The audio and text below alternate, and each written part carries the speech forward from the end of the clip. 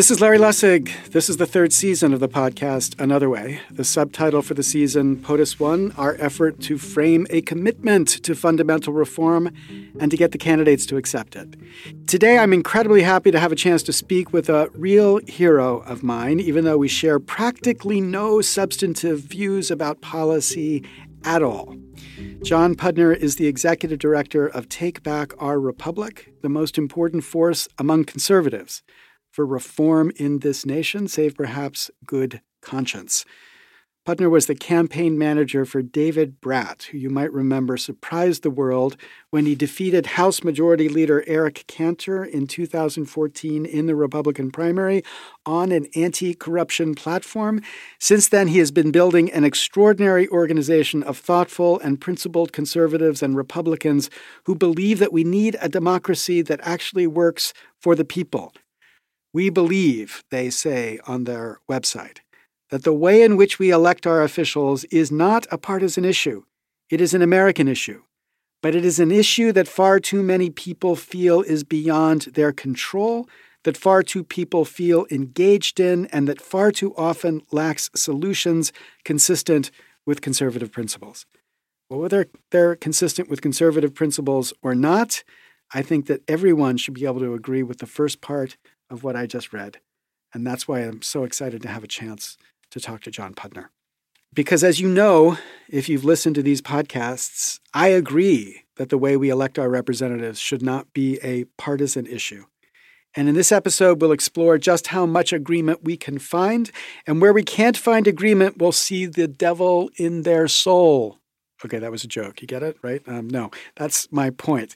We need to find a way to engage with people we disagree with honestly and with integrity, because if we can't find that, then we're lost. And so consider this my offering to the cause of engaging with people I disagree with honestly and with integrity, because this conversation, I think, is going to be enormously productive in finding common ground. Welcome, John Pudner. I'm so grateful that you would agree to be on our podcast, and even more exciting that you're here in person. Usually I have to stare into the distance to imagine the person I'm talking to, but here you are in person. You're incredibly tall, John Pudner. I guess I feel guilty that this chair just seems too short for you here. No, it's good. The good news is I'm down 35 pounds from last week's talk. Gosh. So that might you make look great. me look taller. I've been doing basketball at 6 a.m. for about 6 months. So. Well, that's, we're here to talk about mapping, really, where we might agree. The sports thing, we're not going to agree on. I know you're obsessed with sports, and I'm just totally not. It's really a bad thing. But anyway, so we're going to have a conversation about the idea of reform. As I've said in the introduction, obviously you've done an extraordinary job pulling together an organization, Take Back Our Republic, which is trying to rally people on the right to the idea of fundamental reform. And so our objective is to see how much common ground we can find, this question about how to fix this republic.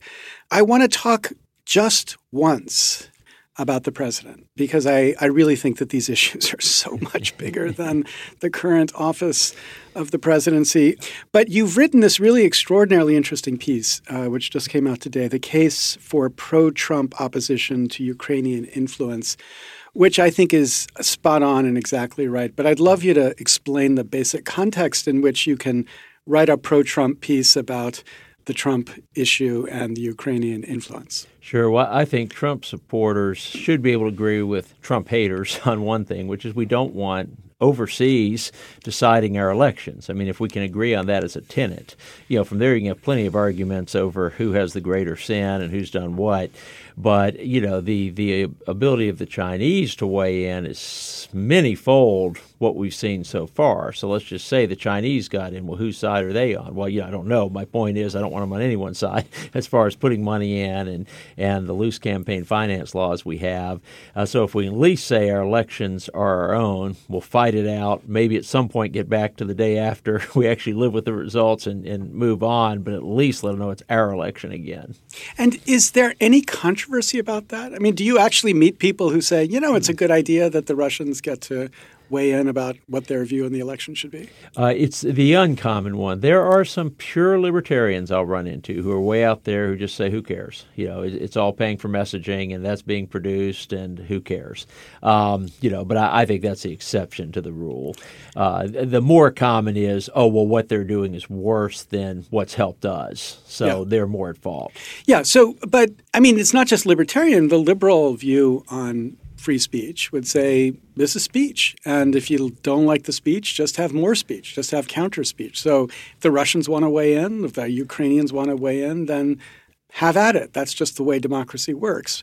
But I know that there's a strong resistance to that in your work and in the work of your former board member, Richard Painter. So what is the anti-free speech argument here? The anti-free speech. Well, the free speech argument they're making, it's just they're going back to simple logic is, money is speech.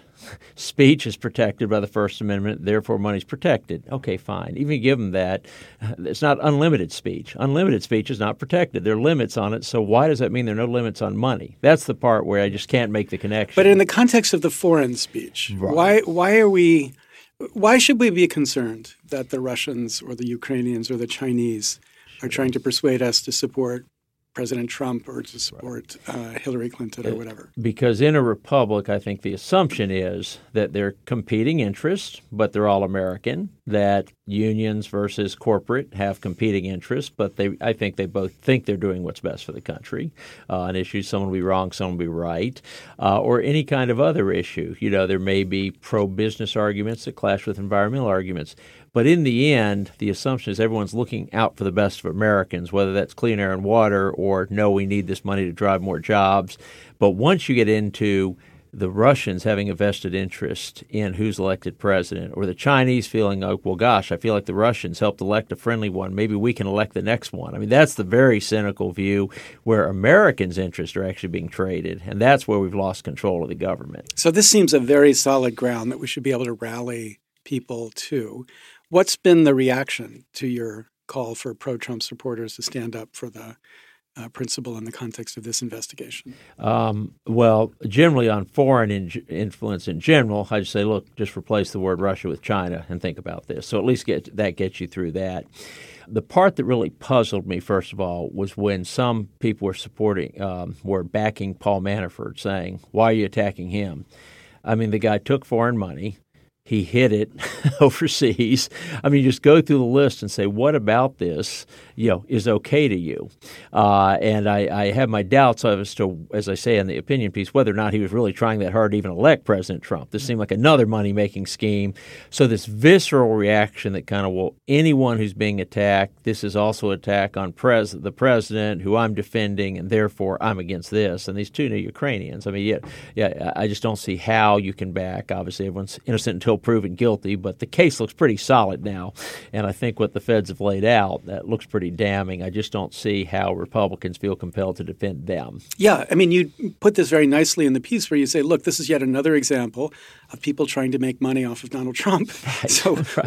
Why are you interested in supporting them? Because, if you support the president, you shouldn't be supporting people who are exploiting the president. Like absolutely. Yeah. Okay. Now, this president was elected by a significant number of people who believed the thing he would do was drain the swamp. And we can argue about whether he has or not, but I want to understand what people on the right mean when they say, let's drain the swamp. Like, what is it that people imagined would happen, bracketing again whether in fact it's happened? Yeah, Benji Singer for MSNBC actually did the best job of this. I give him credit. During the campaign, he went out to a Trump rally and wrote a great piece saying, I thought I was going to hear about immigrants coming over the border. I thought I was going to – he kind of went through all the liberal stereotypes of what happens at a Trump rally.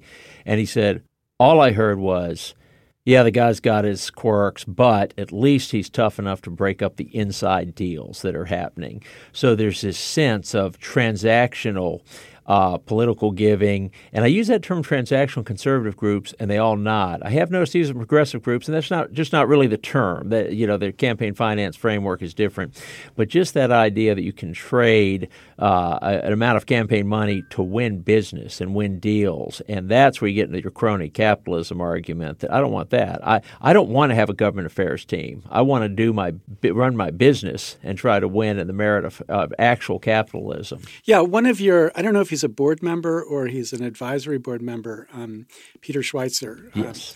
Wrote a really fantastic book about really thinking about this as a matter of extortion, right? Yes. Because the basic frame is in a world where members of Congress are so dependent on private funding to get elected or to get their party back into power, they become really good at extorting private business to get them to help fund the campaign. So you've got a bigger government, a more invasive government, a more regulating government, simply because that's the most effective way to produce campaign funds. And it seems to me that's completely right.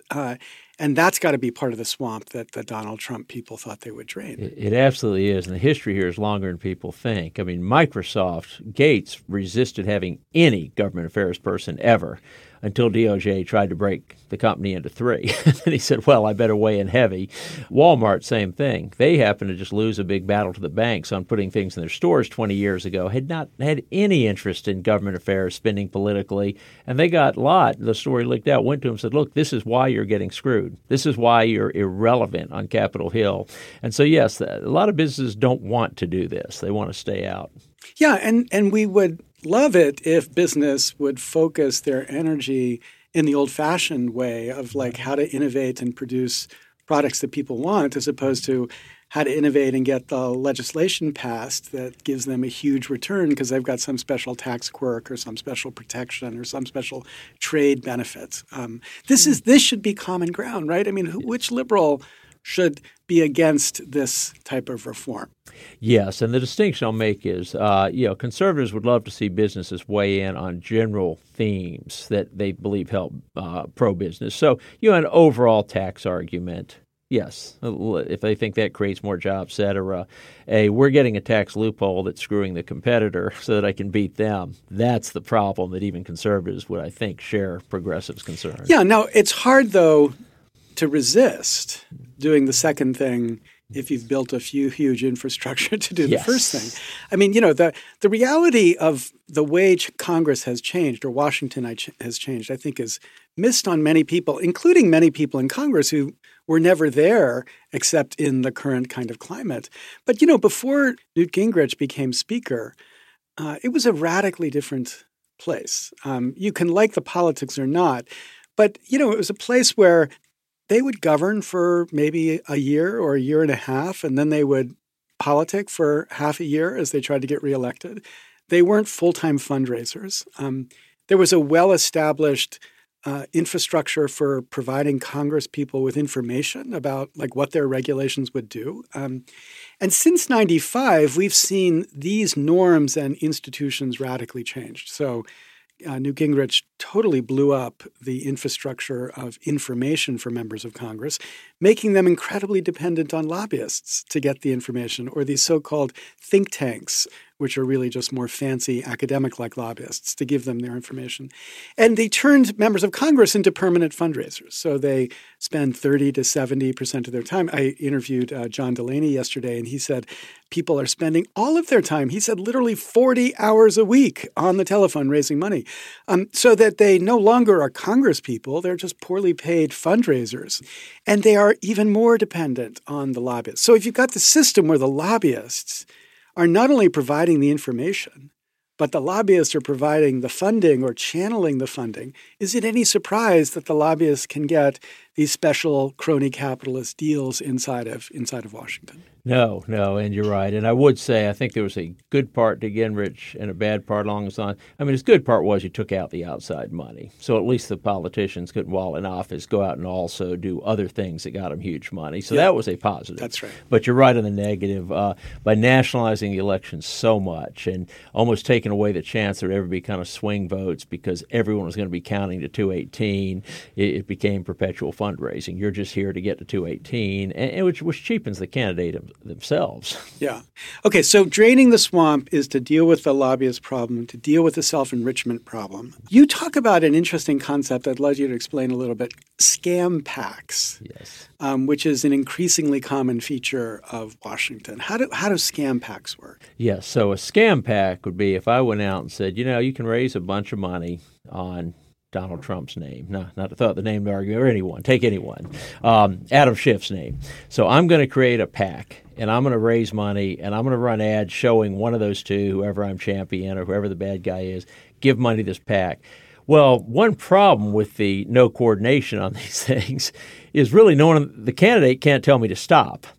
And so, for example, you had Wesley Clark, another love him or hate him guy in Wisconsin. Well, people were running PACs saying Clark for U.S. Senate, and he kept saying, I have no interest in running for U.S. Senate. They were just making money, and it goes to consulting fees. Right. And so, interestingly, the person who ran Citizens United, who got us this decision we're coping with, he had a falling out with Trump recently because he had one of these PACs going. I think it was called the Presidential PAC. He's on TV defending Trump all the time. He takes in $18 million, spends $500,000 on politics, period. Wow. This is pure enrichment. Another point in which why would anyone support that person? They're stealing from your candidate, and people who think they're giving to your candidate are, in fact, giving to a consultant.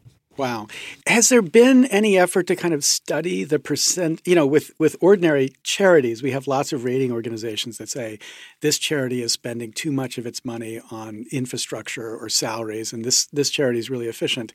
Do we have a similar thing with PACs? Are we able to look at which PACs are basically just consultant enrichment enterprises versus which are trying to actually do something in the world, whether good or bad?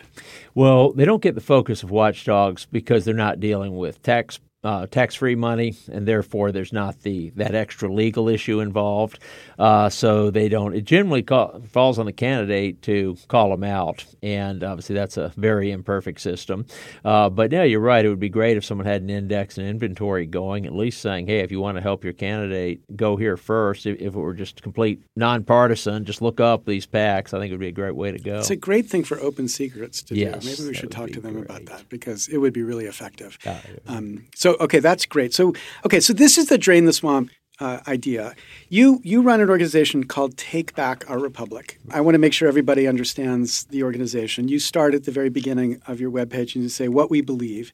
Even on this issue, you say, the website says, there is room for disagreement among friends. However, the core principles we consistently articulate are that, number one, there is a problem, and the American people deserve a real conversation followed by real solutions. Number two, empowering individuals to get involved is the best way to solve this problem. While new solutions must be considered, we must enforce existing law and end the cycle of special interest being allowed to consistently bend and break the rules. And number four, which was what we've spoken about so much here, foreign individuals and governments have no place in our political process, and it is essential we keep foreign money out of our campaign. Okay, so those principles, I don't think anybody on my side of the debate would disagree with. They sound exactly right and common sensical, and the sort of thing every American should agree on. But let's drill down a little bit and think about how particular issues that we've been talking about might or might not also form the basis of common ground. So the general method I want to follow here is I want to articulate a principle and then think about the application and see how much agreement or disagreement there would be on the particular application. So let's start with how campaigns are funded. I take it we all agree that the funding of campaigns, which importantly is different from whether people are allowed to buy ads on television saying they support drilling in Alaska or not. But the funding of campaigns is a problem right now because it is so concentrated in the tiny, tiny few who are funding campaigns. And most Americans have nothing to do with the funding of campaigns. So as a principle that says we should decentralize or deconcentrate the funding of campaigns to make it more democratic, it seems to me a principle that we should be able to agree on. Can we agree on that? Yes, that is. So then how do we do it? So you're former board member, my friend Richard Painter, who's famous because he's always on MSNBC as the former Bush ethics czar.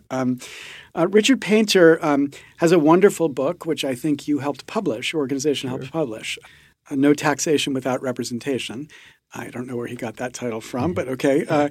And in his book, he talks about vouchers as a solution. So the idea is to give every voter $200 in democracy vouchers, which they could use to help fund campaigns. And his argument, I thought was very powerful, was that until I'm actually represented in the system, I shouldn't have to pay taxes in the system. Don't tell the residents of D.C. this, but you shouldn't have to pay taxes in the system. And you're not represented, given the way we fund campaigns right now. So here's the solution to change the way we fund campaigns. So we all are funding campaigns, and we all then have a stake and can say that we're represented. Is this a solution that you're comfortable with? No, Richard and I have disagreed a little bit on this in tenure. My problem is in practice, having just worked campaigns and door-to-door and all.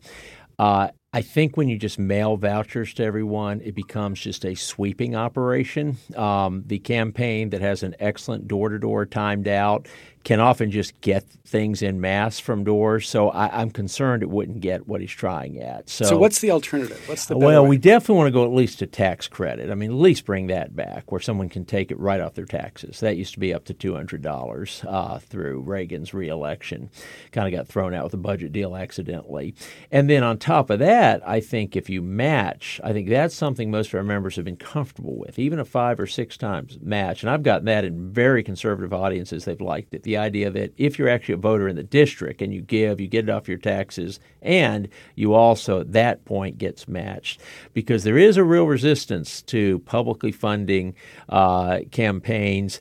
And it's politically almost untenable because the soundbite ad against it is you're taking money from schools and roads and putting it in politicians' pockets. It's very hard to overcome that in a soundbite war. But matching funds sounds different than that? Yes, because your voters are more directing it. There isn't the idea that and I'm talking conservative sect, there's a big government that's figuring out the way to dole out public funding. And, for example, the complaint you'll hear in New York from conservatives is they don't feel like it's an impartial umpire. They feel like sometimes a conservative who's running is not getting the funds, and it's a technicality. And I don't know enough to know if that's a fair criticism or not. But there's a concern that a centralized, government entity in New York, or at least a point entity, is deciding whether or not you qualify for this public fund. Okay, but then I'm puzzled again about the voucher bit, because the thing about the voucher is it's the least government directed of everything, right? Because everybody has something and they're deciding. Yes. And if, in my first book,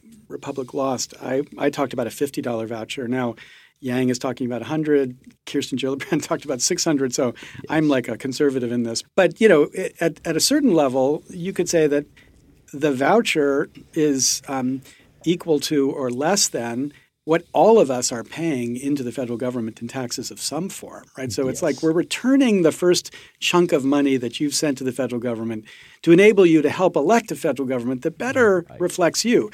Now, the sweeping issue is, I think, something I hadn't really thought about, but could we solve the sweeping problem so that we basically say, we're giving you back your money. Like I always say, embrace your inner Tea Party. Like it's your money. Like we're going to give you your money back.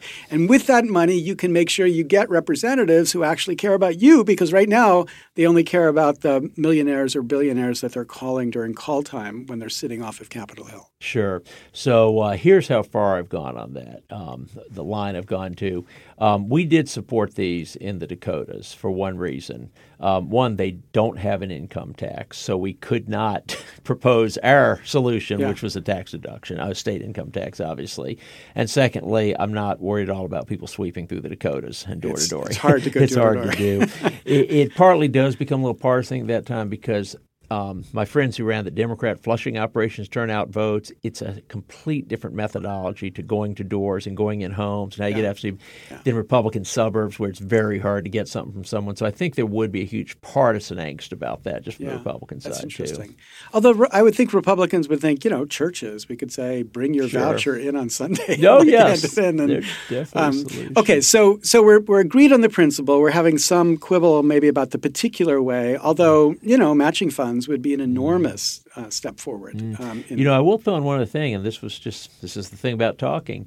It might be an aspect of geofencing on this that would make it work for everyone. Yes. So when you said churches, certainly right now you collect everyone who went to certain conservative churches. You hit their phones and see who was there. And, when I do this for Bush 2000 years ago, we had to get the actual church directory and type them in. I mean, now you just see who's there. Yeah. So maybe there's an aspect where the collection option would be given there. So it's definitely worth continuing. Again, we have been for it in a couple isolated cases, but we haven't gone for it as a universal. Yeah. Okay. Well, so this is a good place to continue a conversation.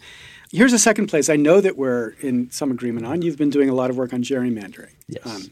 So gerrymandering obviously is a system where the politicians pick the voters as opposed to the voters picking the politicians. So that's the principle we're agreeing on. What's the particular that you're pushing that you would think is the right answer? Sure. So there are two things we've actually fought to win. We were involved in both the Ohio and the Michigan referenda last year. So obviously it's nice to do these by a ballot initiative because then the politicians can't decide whether they like it. So Ohio was a compromise. It's one that I like. Some of my Democratic friends in Ohio didn't think it went far enough and told us nothing. But that at least shared some power. That said, the majority had to give certain spots on the commission to the minority party. They had to be there for public hearings. They had input. And a little kicker, the majority could in the end run over the minority if they wanted to, but they only got maps for 4 years, which is actually not a bad stick to come back. So we got sign-off from that on both parties. That measures on reform on that had failed miserably in Ohio, and this one passed overwhelmingly. So I would like every state to at least do that. And you had more compact districts. There were certain rules, et cetera. I think that's one every state could do. Now, we do like going all the way with nonpartisan commissions. We went for that in Michigan, and I definitely got more pushback from some of our Republicans there who were not with that. Some of our members weren't. But overall, I still think nonpartisan commissions go. And I've got a colleague in Massachusetts on this where we are. Hey, if we can do that in Michigan, where Republican, Massachusetts can too. I know. I completely agree. I mean, Michigan, we had Katie Fahey on this podcast. I mean, she's the hero who started that movement in Michigan. And that's an extraordinary story because what she did was insist on a principle of nonpartisanship in that organization. You weren't allowed to say, we're doing this because it'll help the Democrats or we're going to help the Republicans. It was complete nonpartisanship, which unleashed, as she described to me, an extraordinary amount of energy where people felt like they were just working for the Republic. They weren't working for the Republican Party or the Democratic Party. And that was really exciting. But I completely agree. Here in Massachusetts, it's just as bad as anywhere because and what you see inside of the party now is inside of the Democratic Party, you've got real reformers like people who are thinking about how to make Massachusetts better. And then you have the old guard politician who might have a D in front of his name, but is just as corrupt as we Ds think ours are. So it's a terrible, terrible reality. And 1 million people voted for Republicans in 2016 here. And of course, no member of Congress. And not a single, we're going to get to this, not a single vote for Donald Trump in the Electoral College, even though 1 million people had voted for him. Okay, so that one we're agreed on. The other one that's really interesting and exciting is you call it instant runoff voting. We talk about it as ranked choice voting. So we've talked about it on this podcast a bit. Let's just make sure we understand a little bit more clearly. So in the context of presidential elections, Maine has just adopted this. And what this means is that in Maine in the general election, if there's a third-party candidate, which of course there will be, but whether it's Justin Amash or people are talking about Tulsi Gabbard, though she told me she's not going to do that, but whoever it might be, you might have your candidate who you really want to vote for. So in 2000, there were people who really wanted to vote for Ralph Nader in Florida. Right. So they could vote for that person you really want to vote for, but then tell us who your number 2 choice is or number 3 choice is. And then if your number 1 choice doesn't win, then we look at your number 2 choice, and then we count that vote for the number 2 choice. If your number 2 choice doesn't win, then we look at number 3 choice. But the point is, we can work down to the person in that state who a majority actually like, as opposed to the person who just happens to win a plurality when you've got 2 or 3 really competitive candidates. And the reason Maine did it was that the governor in Maine, who had been a Tea Party candidate, won in a 3-person race and then was reelected in a 3-person race, never got a majority, never was liked in the state. And finally, people thought, this is just crazy that we can't get somebody that at least unites us. Now, in principle, this is something you're pushing as well, right? Yes, there's a slight difference in how we'd play it out, but we're pushing this in Georgia right now. We've had good conversations. Very red state, a state that not many Democrats like the people we're talking to. Yes. Governor Kemp and others. And I'll give you an example. Now, the resistance up here, I will tell you, among the more conservatives we had, center-right at least, is that Maine's next door, and that Maine race on the old system would have gone Republican. It went Democrat. To which my answer is the Republican candidate campaigned telling people not to pick him as a second choice. Yeah. So, I mean, if you're going to do that, that's on you. That's not on the system. But still, it's legitimate. I have to bring it up. But I encourage people in New England, conservatives, center-right, to look at Middlesex 19, the state legislative race. That is a 51% Republican district in Massachusetts. Yes, there are a few of them. I mean, Trump actually got 51% there. Yeah. So what did they do? The Democrats recruited a candidate to run as the pro-life candidate. That was your third. All she campaigned on pro-life. Obviously, Massachusetts had, Catholic. There's an element of pro-life, in most districts. So she goes out and gets 8%. Now, this math is very simple. Guess what the Republican got? 43. 51 Trump minus 8 loses 47-43, to which I say there's no way those people weren't going Republican second. I mean, maybe some tiny percentage. So she's a complete spoiler. I think clearly funded by a Democrat. She is at the Democrat victory party election night, hugging the winner. I mean, this is complete. So that's my counter to Maine. Like, these wouldn't happen. And look, for a Democrat, yes, their place Republicans have supported Green Party candidates. Obviously, this plays both ways. But why not just take out that whole spoiler? And this does not discourage third party, because it can help a legitimate third party come in, get second. Now, the little I'll just tell you implementation, what I'm finding, talking to Georgia and other places. When you talk about a 7-person race and the 7th drops and then there's 6 and 6, people get very suspicious. So we're floating. The reason we say instant runoff, going top 2 right away, and then whoever's highest of your 2. So we may end up cutting out a couple of steps that I think the more academic would like, but it's the same goal at least. Yeah, I mean, it's a question of this implementation, especially in a state like Georgia. You need to do it in a way everybody feels completely confident of. Right. Now, some people have done that by releasing, you can release all the ballots. You can just produce and let anybody take that same data and run it through their own calculation and confirm or not the actual. So I think that's the way we should ultimately go with this. But I completely agree with you that it actually helps third-party candidates because, think about the Democratic primary right now. I think Andrew Yang has been talking about a lot of really creative, innovative ideas. He's talking about issues we need to be talking about, like what will the future of work look like when automation is, an order of magnitude more intelligent than it is right now. He supports vouchers. But, obviously the way the polling looks right now, he's not likely to be the nominee of the Democratic Party. Now, if we had a ranked choice voting system for selecting the Democratic nominee, every other Democrat would be eager to at least engage Andrew Yang about his ideas and to talk about his ideas so that, if you're Elizabeth Warren, you could be thinking, how do I get Andrew Yang's number 2 votes to make sure that they're with me? And the way you do that is that you at least treat the ideas that he's talking about as ideas to be engaged with respectfully.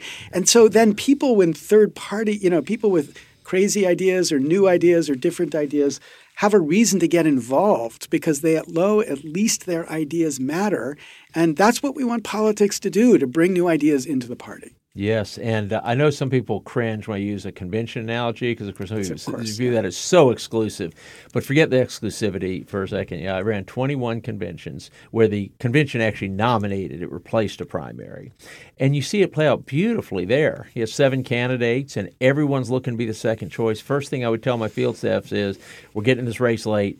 Try to be everyone's second choice. Just get that. As soon as they tell you, my best friend Jim is running, I'm sorry. Oh, great. Can I be your second choice? Yes. No one wants to say, no, you're not my second either. Yeah. So I think the first place candidate in those 21 actually won 5 times because there was a consensus. And normally the first one was the slash and burn, rip people out the way you win now, and it doesn't work. So there's actually a good lesson from conventions if we just take this to the general populace. I can't remember whether it's 2 or 3, but Lincoln went into the 1860 convention. His team, obviously he wasn't there, but his team went to the 1860 convention aiming to be everybody's third choice. I think it's third. It might be second, but third, I think. And it's for exactly the same reason. They knew that these leaders were going to, kill each other as they fight out the number one and number two.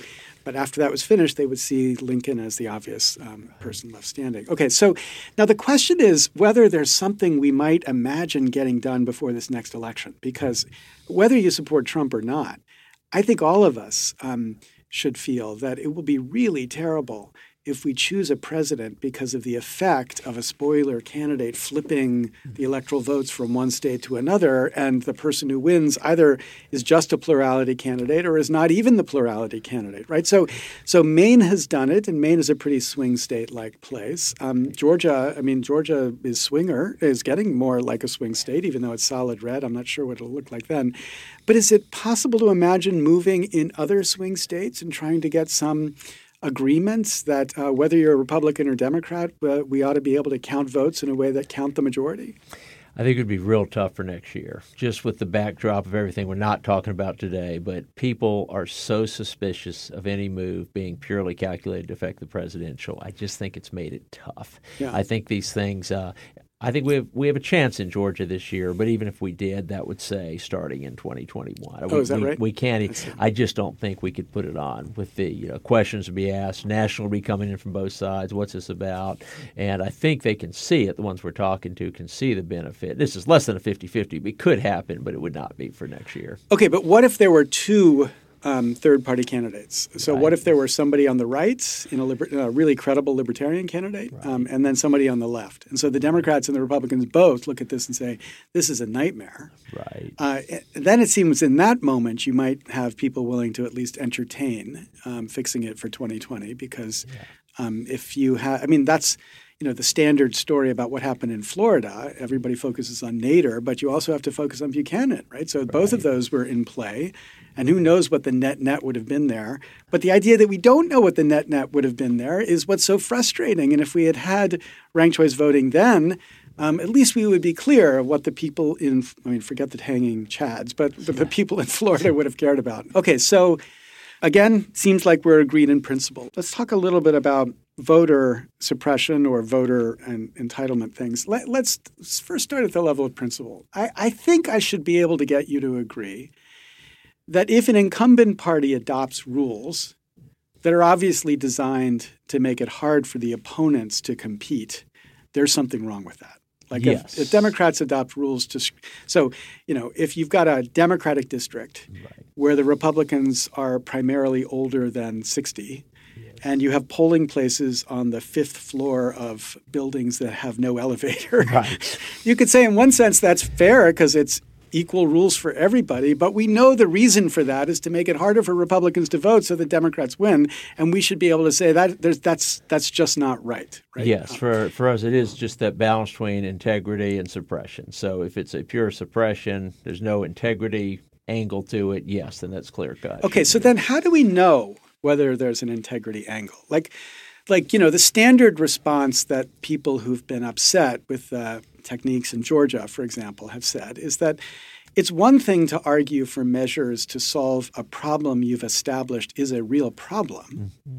It's another thing to argue for measures that address a problem that there's no evidence is a problem, right? So do we need to actually believe, for example, that there's a substantial amount of, quote, voting fraud in order to justify measures that we know will make it harder for real voters to be able to vote? Is that something at least conceptually we should have to believe? Yes, but I'm not accepting one of your premises there because I hear this all the time. There is no evidence basically anywhere for voter fraud. And I say, I only saw one study done on this in the last election. It was Old Dominion University, which actually did surveying, did a scientific study, and it was particularly on undocumented workers voting, and said Trump saying a few million is way off. We calculate 850,000 illegal aliens voted this race. That's self-admitted. That's people saying in surveys and extrapolating, oh, yes, no, I'm not documented. Yes, I did vote in the presidential. So when I get this, there's no evidence. I say, well, look, that's almost a million. So there's something going on there. Okay, well, we can argue about like the studies because there's actually more than one study. But let's not that's not interesting for us right here. But if we do agree that you've got to establish the need for the problem, I mean, that you've got to establish that there's a problem that's calling for a solution as the first step, that's a good way to filter out whether it's suppression or integrity. Right? Yes, okay. yes. So then we should be asking at least, what's your evidence in the particular case? And then what's the method you're adopting to deal with the evidence? So, for example, in Texas, if you have a rule that says, well, your gun club ID is an ID, yes, but your student ID is not an ID. Yes. Right? What explains that difference except the decision that, well, students are not the sort of people we want to be able to vote, but gun club members are? Yes. No, that's a fair one. I know that is one. While I generally don't agree with much with the ACLU, that is a fair point they've raised in a couple things that would seem to be. Now, it could be you want to do some extra vetting on a student as to whether or not they're voting in another state or something. But yes, as a basic premise, yes, you shouldn't be excluding. And I think the other part that is legitimate, just to give you the other one, is I haven't seen the fifth floor thing, but I've certainly seen where the voting place is suddenly further away from a Democratic stronghold. And I would consider that kind of softer, modern suppression because you do have travel, you do have transportation issues in some of these communities. Yeah. Or when you shrink the voting times or shrink the number of booths at certain places and not at other places. Yes, if not at others. Now, I think when you get in just the shrinking, expanding time, I think that does get into the integrity verse. There can be arguments for not having wide open voting. One of the first forums I went on with this, they said, why don't we just say that people can go online anytime in the last 6 months and vote? And I'm like, are you insane? One, fraud. Two, you can now ambush someone with a crazy ad 4 months out, get a bunch of clicks, and win. So yes. So I think the expansion and contraction. But to your point, yes, if it's isolated to areas, Democratic strongholds, of course, everyone should be under the same rules at least. The other thing that's striking about the voter suppression debate is that obviously, given the Voting Rights Act of 1965 and the incredible history of suppression on the basis of race, which is obvious and incredibly the Democratic poll taxes were terrible. I remind people Republicans never had a poll tax in the history of this country. It was all Democrats. So just to get that on the record. The history is absolutely clear. I mean, I think that the Republicans in the 19th century really worked hard, despite the overwhelming resistance, to try to make the 15th Amendment work. And it finally stopped after the Democrats gained control of both the House and the Senate in 1892, and then swept away the voting rights protection. So absolutely. I mean, we talk about the old Democratic Party, the new Democratic Party. I don't really care about party as much as the principle here. But I think what's striking is the debate gets set up as if it's just a debate about race. And no doubt it could be a debate about race. It could be that people are trying to suppress the vote of people because they don't like the color of their skin. But I'm convinced that often it's not about race, it's about party. Like it's just it's a game to make sure that your side wins and the other side loses. And I wonder whether it wouldn't be better for us to talk about it as equality that we all should have on the basis of party, because at least then I don't have to call you a racist if I'm saying that what you're doing is making it harder for certain people to vote. If I'm saying we all agree we should have equal freedom to vote and you're making it harder for your opponents to vote, then that's wrong. That should be wrong enough. And indeed, under the Constitution, I think Article 1, Section 4 gives Congress really much more clear power to deal with that problem on the basis of partisan than this Supreme Court has allowed them to deal with it on the basis of race. Yeah. So, and perfect example, I think, the Florida felon voter registration this year. So had all these Republicans from my past life of campaigns all concerned, oh my gosh, 1 million votes in Florida, how will a Republican ever win? And my response was I don't have the numbers to crunch it deeply, but do you know how many angry white guys have felons on their record? I mean, there are plenty of Trump supporters. And I actually, just doing some rough math, said, this might help Democrats by 5,000 or 10,000, but you're pretty evenly distributed. As you said, playing into the stereotype. Republican, this is a black guy who committed a felony. The old, so I didn't see it as a game changer anyway. I thought it was a justice issue, and just people are so hyper on it, so concerned. I mean, that was a very interesting victory because obviously I think they got 61% for that. And no Democrat in that state got more than 50% votes. So it was obvious that there were a bunch of Republicans, a bunch of independents, and a bunch of Democrats who got together and say, as a matter of justice, these people should be able to vote. And even though I think you're probably right, you're the man who knows the politics and the numbers of the politics better than I do, certainly most people thought that this was benefiting Democrats. Sure. But even if it did benefit Democrats, this is the point. This is the Katie Fahey point. Right. When you engage citizens at the level of what's right and what's wrong, they are not going to say, well, it's right because it helps my party. They're going to say it's right or it's wrong. Right. And I think that's the place that we've got to appeal. And I think a lot of the work of Take Back Our Republic, obviously you're not just dealing at the federal level. You're doing a lot of stuff at the state level. Sure. But there too, I think if you're the way you're framing it, it can inspire people beyond just how do we make sure the Republican Party or the Conservative Party happens to win in this district. Yeah. I will tell you one funny postscript on that. I kind of ran through that math with someone who was involved in the race. We weren't. I supported it, but I wasn't. We didn't do anything as a group. And they actually said they went and told one of the donors involved, and they were very disappointed because they had given thinking this was the big Democratic trump card, so it kind of cut both ways. Okay, then let's talk about something I genuinely don't know. Lawyers never supposed to ask a question that you don't know the answer for, so I'm making a mistake here, but I don't know where you're on this. What do we think about the Electoral College? Yeah. What should we be doing or thinking about it going forward? And let's just put on the table, I'm in the middle of litigation, right. Which is trying to resolve the question whether electors are actually free to vote their conscience, right. Which was an issue that came up in 2016. I hadn't known this before. We had a conference at Harvard, and Jesse Wegman, who was on the editorial board of the New York Times, told me a story where apparently in 2000, the Bushies thought that he was going to win the popular vote but lose in the Electoral College. So they had a plan to convince electors to vote their conscience. Sure. And that was leaked. And then, of course, the Gore people came out and said, this would be outrageous. You can't possibly do something like that. So that plan was quashed. And then, of course, Gore couldn't argue for it once the reverse had happened. But I just wonder how you think about this issue. No, you've got a lot of momentum on your side on this issue, but I don't agree. I think the Electoral College is important. And if you look at the basis, a lot of people, their basic argument is, no, we need pure democracy. In everything, whoever has one more vote should win. And my response to that is you're then throwing out judicial review. Okay, is Roe v. Wade not legit? Should one more vote win on heartbeat and brainwaves? I mean, that could get a 50%. A lot of, you go through. So I think it's one of the many things that's built in that has made us the longest surviving democracy, that it's not pure.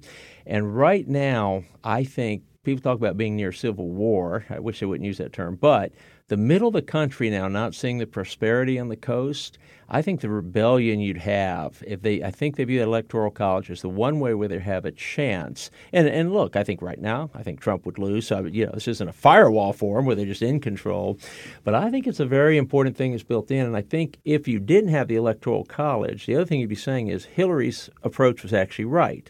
Hang out in New York and California, never visit the Midwest. I'd much rather see what happened, which is the Democrats saying, we better do our convention in Wisconsin this year. We obviously lost touch with some working class, and it looks like they're winning the upper Midwest now. But it made them focus, and I just think those regions have to have that little extra clout. I think that was how the system was set up. So a little extra clout is what's important there. Okay, but then let's think about this a little bit more. What we know is that the election turns on the swing states. Mm-hmm.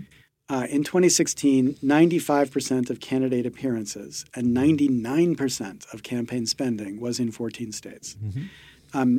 Hillary Clinton might have been in New York or in California, but she was only there to raise money. She wasn't campaigning in New York and California. Okay, so the swing states, we know, don't represent America. They're older, they're whiter, their industry is kind of 19th century industry. So as I've given this statistic on this podcast before, but let me say it again, there are 7.5 times the number of people working in solar energy in America as mine coal. But you never hear about solar energy in a presidential campaign because those people come from Texas and from California. You hear about coal mining because that's right in the swing states. So from my perspective, the really important problem here is we have a president elected who doesn't actually represent America.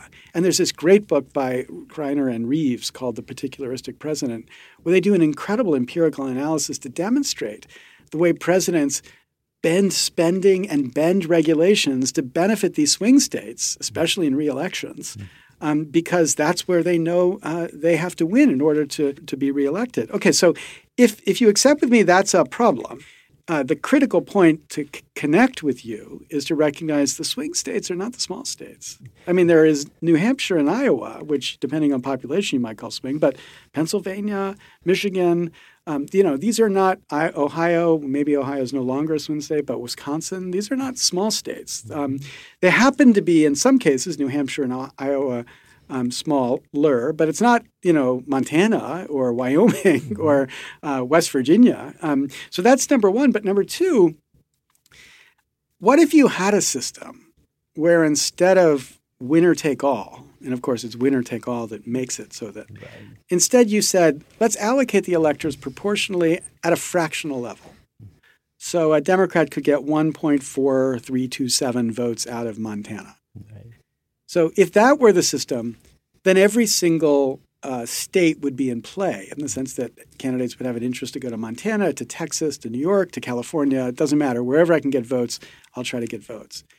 But you still build in the thing that you say is important, which is that there's an extra plug for Montana or Wyoming or West Virginia relative to New York, Wisconsin, or California. So why resist that as an alternative? Well, let me hone in on something you said. So Hillary spent all her time in California and New York, but not campaigning, raising money. My argument is that that's an argument for this. The money is already getting undue influence on the coast. So she's there. The only thing that's an incentive to balance it is not having a popular vote that you can just ring up New York and California and win. So I actually think that one plays to the argument for Electoral College. Okay, but we're not arguing against the Electoral College right now. Right. We're just arguing about the rules within the Electoral College. Right. Of course, the framers of the Constitution said nothing about winner take all. Right. And in fact, they didn't expect it would be winner take all. And when it began to be winner take all, Jefferson wrote about how terrible it is that it's winner take all. And in the 19th century, there's a big push to get either district allocation of electors. And then when people recognized how gerrymandered that system was, they tried to get proportional allocation of electors. Mm-hmm. But so if we're accepting, as I am right here, that we keep the Electoral College and we accept that small states get an advantage. So Wyoming has 3 electors, even though the population of Wyoming wouldn't qualify them for 1 representative in Congress. Then that's accepting the part that you said is important. But what it's adding to it is the fact that every state now matters to the president, not just the rich states, New York and California, and the swing states, but every state. So Oklahoma matters. Texas matters. Why wouldn't that be consistent with the ideals you might have about representative, not a pure democracy, a representative democracy? Right. But it doesn't really matter as much because the time and expense you spend flying to the coast and a couple of huge population centers still overwhelms the time you would have going through these states. And while, yes, you're right, you don't get to every state, but you have to go to North Carolina, which has kind of southern views. You have to, as we learned this time, go to Michigan or Wisconsin, or before that Ohio, for Midwestern views. You get these different regional views that now have clout.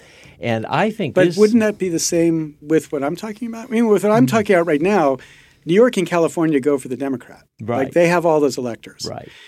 If you had what I'm talking about, a Republican might have a reason to try to persuade California Republicans and California and New York Republicans. Right. So that change would actually make it so that a wider range of interests in the Republican Party would have voice. I mean, imagine if the Republican Party had to care about Republicans from New York or Republicans from California, because those are different Republicans from the Republicans in Oklahoma, right? So I'm not sure I'm seeing how we've changed the dynamic against the interest of small states or even more of the country, because already on the default right now, those two extremes, New York and California, get just as much representation as anybody. Well, they do, but they get more influence if you break it down. And if New York and California wanted to break down theirs by congressional district, I'd be fine with that. Of course you would. I'm talking about the principle in general. Yes, but you're asking states to give up something they have now, which gives them some attention from the president of the whole country. Right, but why isn't that the right thing to ask them to do if, in fact, they're getting more attention than their population or demographics demand they do? I mean, there's a small number of states, 14 states, right, which means 36 states or 37, including the district, don't have that attention. The president doesn't care about them, right? So when President Trump announced his end to the offshore drilling ban, Florida got an exemption from that almost overnight. But New Jersey can't even get a hearing, right? What's the difference between New Jersey and Florida? It's that Florida is the critical state to win if you're running for a president and a Republican, but New Jersey doesn't matter to anybody, right? So how can you defend a system where the majority of states don't matter to the president, not because the framers said it, but because the states have just gotten into the system where that's just the consequence? Because I want presidential candidates to land their plane somewhere between New York, Miami, fine, Los Angeles. There's no incentive to We're go to those agreeing huge on that states. objective. No. We're agreeing on that objective. But I'm saying it takes it to the other extreme. If you take away the Electoral College, no, there's John, no incentive to go into those other John, states. I'm not saying take away the Electoral College. Right. I'm saying keep the Electoral College. The only difference between the current system and my system is that in each state, you take the electors and you divide them proportionally. So there still is an Electoral College. It's still you got to get to 270. But the point is you get to 270 by arguing in each state to try to get people to support it, as opposed to just the national popular vote, which I'm not endorsing. I'm not telling you should endorse here. I don't see how you can resist the idea that each voter in each state should matter just as much to the counting of the president, given it's counted within the Electoral College system. I'm not saying one person, one vote. Right. I'm saying you in Montana have more power than me in New York. That's fine. Okay. But at least in New York, if I'm a Republican, my votes matter. Yeah. And at least if I'm a Democrat in Montana, my votes matter. And under this system right now, that's not true. But in essence, what you're saying is each congressional district becomes a vote. No. Because it's proportional at the state level. Proportional to state. So if you say 60% go for the Republican and 40% for the Democrat, then 60% of the electoral votes go for the Republican and 40% go to the Democrat. Right. But that's basically a popular vote, in effect. No, because not constitutionally, but in effect of running a campaign. Because if the only thing I'm doing from going to Michigan is possibly moving one electoral vote, it's not worth the extra trip. No, but that's why, right, I agree with you with that. But that's why I'm saying you do it at a fractional level. Mm-hmm. So every single vote actually gives you a reward, right? And it's not the popular vote because, again, the popular vote would say Wyoming is worth 500,000 votes, which it is. That's as many. Well, that's the population. And so you wouldn't waste your time on Wyoming at all. But the point is they get 3 electors in Wyoming. It takes 700,000 people to get even one congressperson, but they get 3 electors. So this is not the popular vote because it's accepting the thing you think is important, which is a thumb on the scale for the smaller states. Right. But and because it's fractional, you really do want to make sure you're going into every state because anything I get out of Montana or out of Texas or out of West Virginia or out of Pennsylvania helps my campaign. So every state matters. And every state matters in some sense, not equally, because again, Montana has more power than New York does. But it matters more than it does right now because we know Montana and Wyoming and West Virginia and Oklahoma and Texas and New York and California and Alaska and Hawaii and every other state except the 14 swing states don't matter. So how can you be against that? Because all you're doing in going into one of those states now is trying to change, in essence, one electoral vote. Because you're never going to – right, but I'm saying you're never going to change a state enough to what you can do right now, which is win the state. You're still talking an incremental. Am I going to get 6 of 13 or 7 of 13? Right. Okay. That's not enough incentive to leave the big money pockets. It's not cost effective. The logistics and travel and getting out and actually interacting with people. But you can't win with it. You can't win with the big money pockets. But you're going to get your 6 anyway, just on advertising. From where? What do you mean? I don't get it. You're going to get if you're going to get about 6 of 13 electoral votes in a state under your system.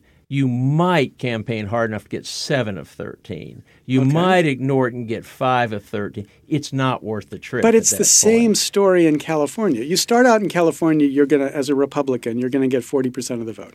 If you work hard, you might get 41% of the vote or 42% of the vote. So on the margin, you're just getting a tiny number of additional Republicans out of California. No, you're not, because you're on Los Angeles TV at an event affecting so many more Californians that you can swing several electoral votes by camping out in the states. The media markets, if 18 million people are watching on the New York TV market versus Cheyenne or whoever has a TV market out there, you're not going to move the needle. It's just not logistically worth the trip. You're talking about remote airports. I mean, just logistics of getting out and talking to people and working a county fair. I mean, these things that I think are actually healthy for candidates to do. You just can't incrementally enough. There's not enough incentive. Okay, but the county fair is different from the Los Angeles media market. You can get as many votes in a county fair in Wyoming or in Iowa as you can in California, right? Because county fairs are county fairs. You're talking about the media market. But then what's interesting here is you're telling me we need to set up the electoral system based on the media markets or based on the principle that everybody should be equally citizens and have an equal shot at electing their president. Here we are in Massachusetts. 1 million people tried to express their support for Donald Trump. Right. They didn't matter. Donald Trump doesn't give a damn about Republicans in Massachusetts or in New York or in California. Why? Because they can never matter to his election or any other Republican's election. Now, what's the principled reason to accept a system which tells voters they don't matter simply because they happen to be living in a state where more people from the other party are in that state too? But candidates do come to big, rich states because they raise money. Republicans go to California because they raise money. Well, what do we mean? The Electoral College is balancing off, getting them to also go places, but they can't raise the But here's dollars. let's just not, if it's true, which I would happily support the evidence with statistics, but if it's true that in fact 95% of the places they went were not the big states. I mean, we're not California and New York. They were the swing states. And 99% of campaign spending were the swing states. Does that trouble you? Because it's not what you're saying. It's not that they're actually spending all their time in New York and California and then these other states are balancing it off. They're not spending their time in New York and California. They're not campaigning in New York and California. They don't give a damn about the votes. They're going to fundraisers there. They're going to fundraisers and they're talking to rich people. That's all they're doing. Right. But if you had a system where they actually had to engage with people from all across the country, then you would have Democrats going to Montana, not just Obama to kind of show he was trying to run a 50-state campaign, but, real candidates going everywhere because every vote would matter. Now, how can you in principle not support a system consistent with the Electoral College, not getting rid of the Electoral College, not even getting rid of the benefit that small states have under the Electoral College that would just give more people a chance to matter? They would never set foot in Montana. You've flown into Montana airports, I'm I sure. have. I mean, the logistics of going in and getting the days you lose. Okay, but what about that. this? What about this? They would care about the Republican Party in Montana, and they would care about the Democratic Party in Montana. So whether they go there or not, they would care to make sure to support that party, to make sure that party turned people out. Right now, the Democratic Party doesn't care about Montana. The Republican Party doesn't care about Montana because they got it. They got it regardless, right? So this is, it's almost like gerrymandering, isn't it, right? It's basically the media markets are the gerrymanderer here. And you're saying that we should accept a system where not every vote matters the same merely because of the effect of the gerrymanderer. No, I'm just saying it's so much more cost efficient. Whether you go proportional electoral college or popular vote, it's so much more cost efficient to stay where the people are condensed and where there's lots of money. That's just any campaign planning. That's just how you're going to do it. Okay, so let's just at least say that here's where we agree and here's where we disagree. I agree with you. There's a question about what the right strategy is if we just had national popular vote. Some people think they just stay on the coasts. I've seen lots of good data to say that's just not the way it would work, but I agree that could be an issue. And if you had electors nationally set out proportionally, that would be the same question as national popular vote. Right. But what I'm saying, and we haven't yet had an agreement on this, but let's at least identify this as the disagreement. I'm saying that if you accept the Electoral College as it is, everybody gets the number of electors that we have right now, and you allocate those electors proportionally to the fractional level. So it's not like you get one elector, you could get 1.47. Then the incentive is not just to go to the coasts. Then the incentive is to worry about how we get votes in every part of the country. Now, assume with me for a second that's true. I mean, you say it's not true, and I don't mean to get you to say it's true. I'm just saying assume it's true. If that's true, if what I'm saying is true about how, in fact, campaigns would work, would you have a reason to oppose it then? Well, No, I'm still back to that central. You're making every state. Okay, let's just say some states did this for a second. Then what you're saying is my state is worth one electoral vote because you're never going to swing it more than one. I mean, but remember, John, we're talking about fractions here. Right. Oh, yeah, but you're never going to turn, a unbelievably lopsided race. What are you going to change that from? 40 to 45% in a state. So if you have 20 electoral votes, that's one vote. I mean, you have almost no impact within a state. But again, it's the same in California, right? If you've got 40% Republican support in California, you might get that to 45%. Yes. So that's going to be, But that times the number of electors, your incentive is back on California and New York. Okay. But again, you're fighting the hypothetical. What I'm saying is hypothetical is that, we sat down with like 10 of the top strategists from 5 Republicans, 5 Democrats. They ran the numbers and they'd say, campaigns would be completely different. They wouldn't spend, as they do now, all their time raising money in New York and California and then just in the swing states. They, in fact, would try to run campaigns in a broad range of America. They would try to appeal to the votes in a wide range of America. If that were true, you don't think it's true, but if that were true, then what would you say against it? Well, I guess you could say if I'd never been around a campaign to see how they work, I mean, the time commitment, you can't cover 50 states. I get it. You can't. So if the hypothetical were, if there were no time constraints and a candidate existed outside of time, I mean, then I didn't say that. All I've said is if you assume that they would change their campaign strategy, not to focus just on these swing states, and, as you've said, California and New York to raise money, if in fact they would be building campaigns that were trying to campaign more broadly, however many places they can go, they still would be trying to recruit votes in Montana and votes in Texas and votes in Wyoming and votes in well, they already do Pennsylvania, but votes in Oklahoma. What's the principal reason to be against that? Well, I guess I'd agree, but I think that consultant would lose. I just don't see how you want to raise doing that. Yeah. Well, somebody would win. Yes. The person who got the most votes in each state enough to get to 70. Didn't buy that it made sense to go to all these states under that system would win because they'd realize I can get much more votes hanging out in the big population centers. That's interesting. That's an interesting practical question about whether it amplifies the power. Right. Because right now, of course, the power of those centers is zero. Because you don't spend – you raise money in those centers, but you don't spend any money on television in Los Angeles or in New York City or in Texas. Okay. I'm not as concerned of where the money's spent on TV. I'm more the interaction. TV is a one-way medium. That's just I'm blasting this at you to persuade you.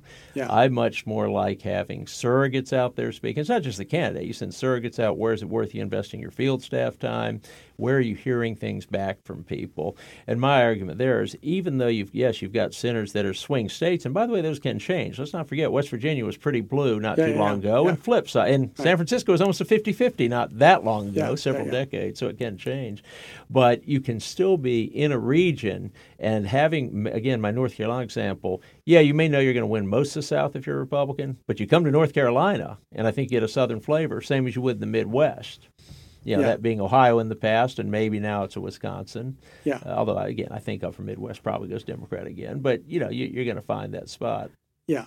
So the question is whether this changes to make the system even worse than it is now. Right. That's an empirical question I guess we could think about. But if it, in fact, makes it so that the incentive for surrogates and for candidates and for campaigning and for actually turning out people to vote is to make it more national so that we have an incentive to make everybody have an interest in voting, then you haven't identified, you've said you wouldn't hire that consultant, but you haven't identified a principled reason why you'd be opposed to that. Oh, I think the states having the ability to pull candidates off the coast is important. I think those are places where there's more hurt going on now. There's hurt everywhere. I agree with that.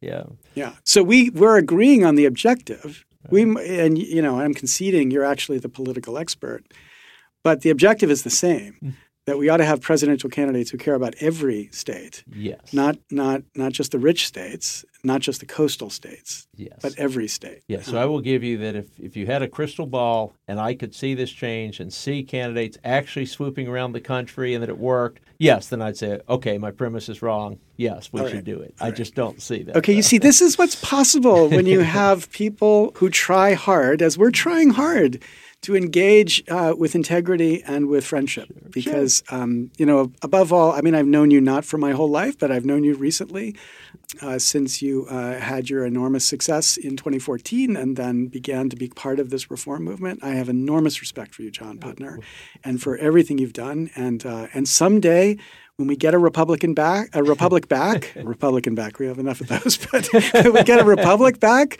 I hope we can celebrate that together. Whether it's on the coasts or in the middle of America, we'll have to see. One quick side on that. I had one gentleman in New York, much more liberal than me, who actually asked me, give little checks every year, and during one meeting said, do you wonder why I give you money? Clearly, I disagree with you on 95% of things. I said, I have wondered. And he said, because you're a true populist. I can tell you really want people to do well, and I do too. And so he supported Black Lives Matter. He was clearly left of me. That was another donor of his. So I appreciate that, and I've heard that a couple of times from people. All right, great. Thank you so much, John Putner. Thank you. Appreciate it, Larry.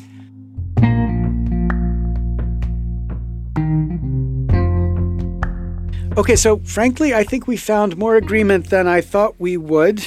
I was a little passionate at the end, trying to persuade him to think about the Electoral College differently. We'll see how that settles over time. But on every other issue, what's important is that we agree on the principle and we need to argue about the details. And this fact that John Putner, who is a staunch conservative from Alabama, and I, who not from Alabama, and though I was a conservative as a kid, no longer so, can agree on these principles, says something about the potential for this issue in America. If only now our politicians could recognize that. That's the end of this episode of Another Way. These podcasts are produced by equalcitizens.us. You can find us on the web at equalcitizens.us and this podcast at equalcitizens.us/anotherway. Every week, people send me feedback and ideas. I'm grateful for that. You can find a place to do that on the website. And whether or not we convince you, please share these ideas broadly because we have to find a way to engage a broad range of America if we're going to make these ideas count. Many of the ideas discussed in this season of Another Way are discussed in a new book that I'm publishing in just a couple weeks. I was happy to give a copy today to John Putner. They Don't Represent Us. I hope to do an episode on this book, but the They Don't Represent Us is speaking about they both as they, the government, and they as in we. We don't represent us. And so that mix is something new for my writing. You can find the book easily on Amazon or any place else, or you can find it at hc.com, as in harpercollins.com/representus. This month is our fundraising month. If you're on our email list, you know I practically never ask for money. None of our emails have the big donate button drowning out any ideas of substance. But every year, once a year, we need to raise the money that makes it so that our budget is possible. We've got an enormous amount going on right now. Cases that will be in the Supreme Court, movements to get ranked choice voting in swing states, an effort to get the question of super PACs before this originalist conservative Supreme Court in a way that they might hear the argument on the other side.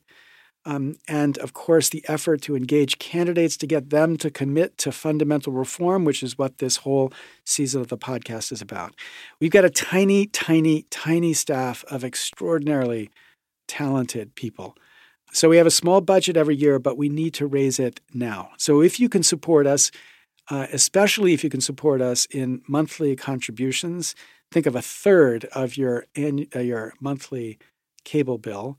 That would be extremely helpful. We're also beginning to partner with Patreon.